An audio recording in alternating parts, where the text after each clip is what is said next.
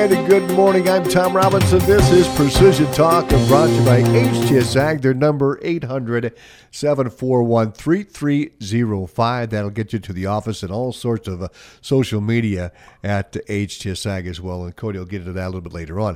What we're going to get into is drones.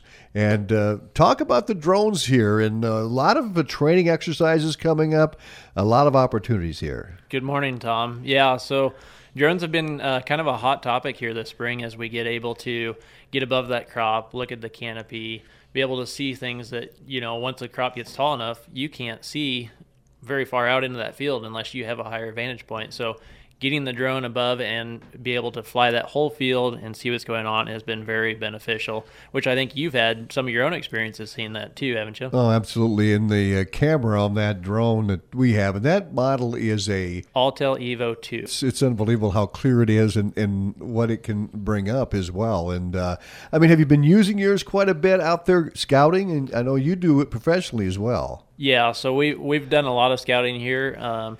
The drone deploy software we have actually came out with a stand count app.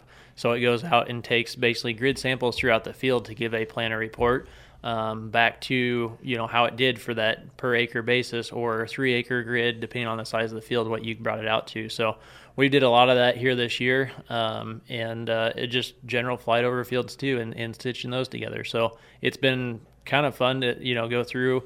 I wish we had a little bit better window to fly in some days. When you get some of those real challenging winds and you're flying 50 feet off the ground, it becomes a little bit of a cautionary wind at that point. What have you learned when you've been out scouting some fields, and how has that helped producers? So the big part is what can I fix, this year, today type of thing. And a lot of times it's maybe not what can I fix today, it's what do I need to do better for next year. Or, we've seen times where, we start seeing spread widths of fertilizer that the company put on is different from what their guidance path is.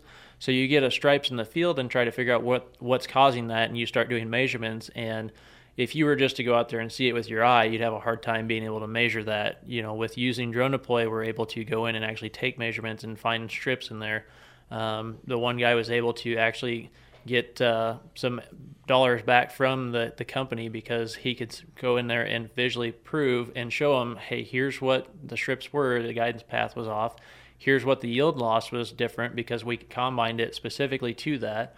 And so it's kind of a safety check for that farmer that, I've got my bases covered. There's not 3 sets of sprayer tracks out there.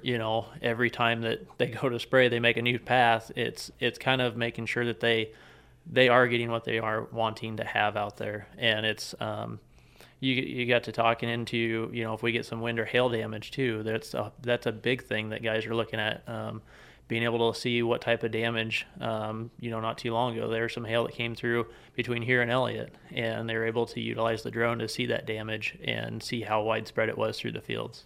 Yeah, and you can also, there's a lot of different programs to gauge yield and rainfall amounts and that type of thing, I know, which were great programs, but you can't beat that drone flying over the crop, and probably helps you market a little bit too, just to watch it develop, especially now when it starts to tassel. Yeah, it's pretty incredible. There's a couple of years ago we actually did an RGB plant health through drone deploy, and then followed that all the way through to the harvest map, and it was spot on for looking at what that plant health looks like through to the combine of the yield.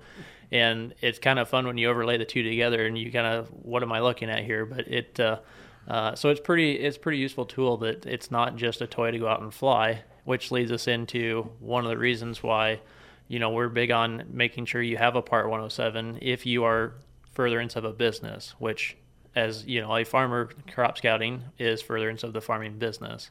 That's one of the areas that we talk about a lot and why you would need a Part 107. And even into, law enforcement and EMAs and stuff that we work with now, it's crucial that they have, that too, and aren't just out flying around without that. And I want to maybe go back and specify that. We talked about this last week. Now, there is a certificate that flyers must have regardless of whether they're flying for a business. So the trust program is basically a recreational flight.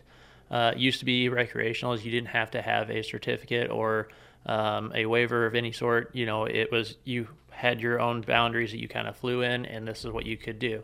Now the FAA has come out and said that they want everyone to pass a knowledgeable test. So pass a test that shows that they have some knowledge of what is going on in the airspace, because it's the national airspace. Anybody can fly in it, airplanes, helicopters, and you have to be situational awareness of what's going on. And that's the main reason that they want to have you take the test, is because it gives you an understanding of, instead of just going out and buying a drone and flying it where you think you can and you find out you can't, it's more of making sure you're being safe. I think it's about a 30-minute test. It's kind of open book, so to speak. Yeah, and I haven't looked into that portion too much. Like I said, I know there's some people have gone through it, but yeah. I haven't talked to them yet on it. So 107, and if you don't have it, what happens? You can run into some hairy stuff there. There is a nation case right now of a gentleman who was flying in a city without Part 107 and posting his videos online. And long story short is he's now sitting with a over 6-digit fine, and that is because he ignored the rules and flying restricted airspace and over people and all that stuff that you can't do, and didn't have a Part 107 or anything. So that's where we want to just be careful that you're not flying in restricted airspace, you're not flying over people, you're not being in the way of an airplane or the helicopter, the helipad out at the hospital. There's all these little stuff that you don't think about, that, hey, I'm just putting the drone up in the backyard and I'm going to fly over here. I don't even know where it's at, and the battery's dead. Now it's crash landed. There's another guy that just saw a post that was flying around a building and lost contact, and it returned to home, and it actually ran into the building because it was glass, and the obstacle avoidance thought it was clear, and so it flew into the building, then landed on the ledge, and they had to get a crane operator up there to go get the drone down. So a lot of opportunities to get to 107, right? Absolutely. So we work with Sundance Media Group. They do a 2-day online webinar. They teach you, what's important to know, why you should know it, and kind of walk you through. It's a live instructor-led course. So when you have questions, you're able to ask them and not have to email thread back and forth. It's a live instructor, and they are fabulous at what they do. When is that then, Cody? So that is July 14th and 15th, and they can sign up online. And I know that there's we've done some in-person ones before, and we've kind of gone to the webinar style. But if they've got questions, they can give us a call at the office and ask. Yeah, convenient. Those webinars are convenient too. Right. And then that kind of leads us into, I guess, that Cass County, for example, locally here has started their drone program, and we're working with them on getting some training here in the next couple of days to be able to help them understand, and go through that and do some night flights. So I'm sure you'll see some stuff coming up from that too, Tom. Cody, good to see you. Anything else you want to add? I think that's it for today, Tom.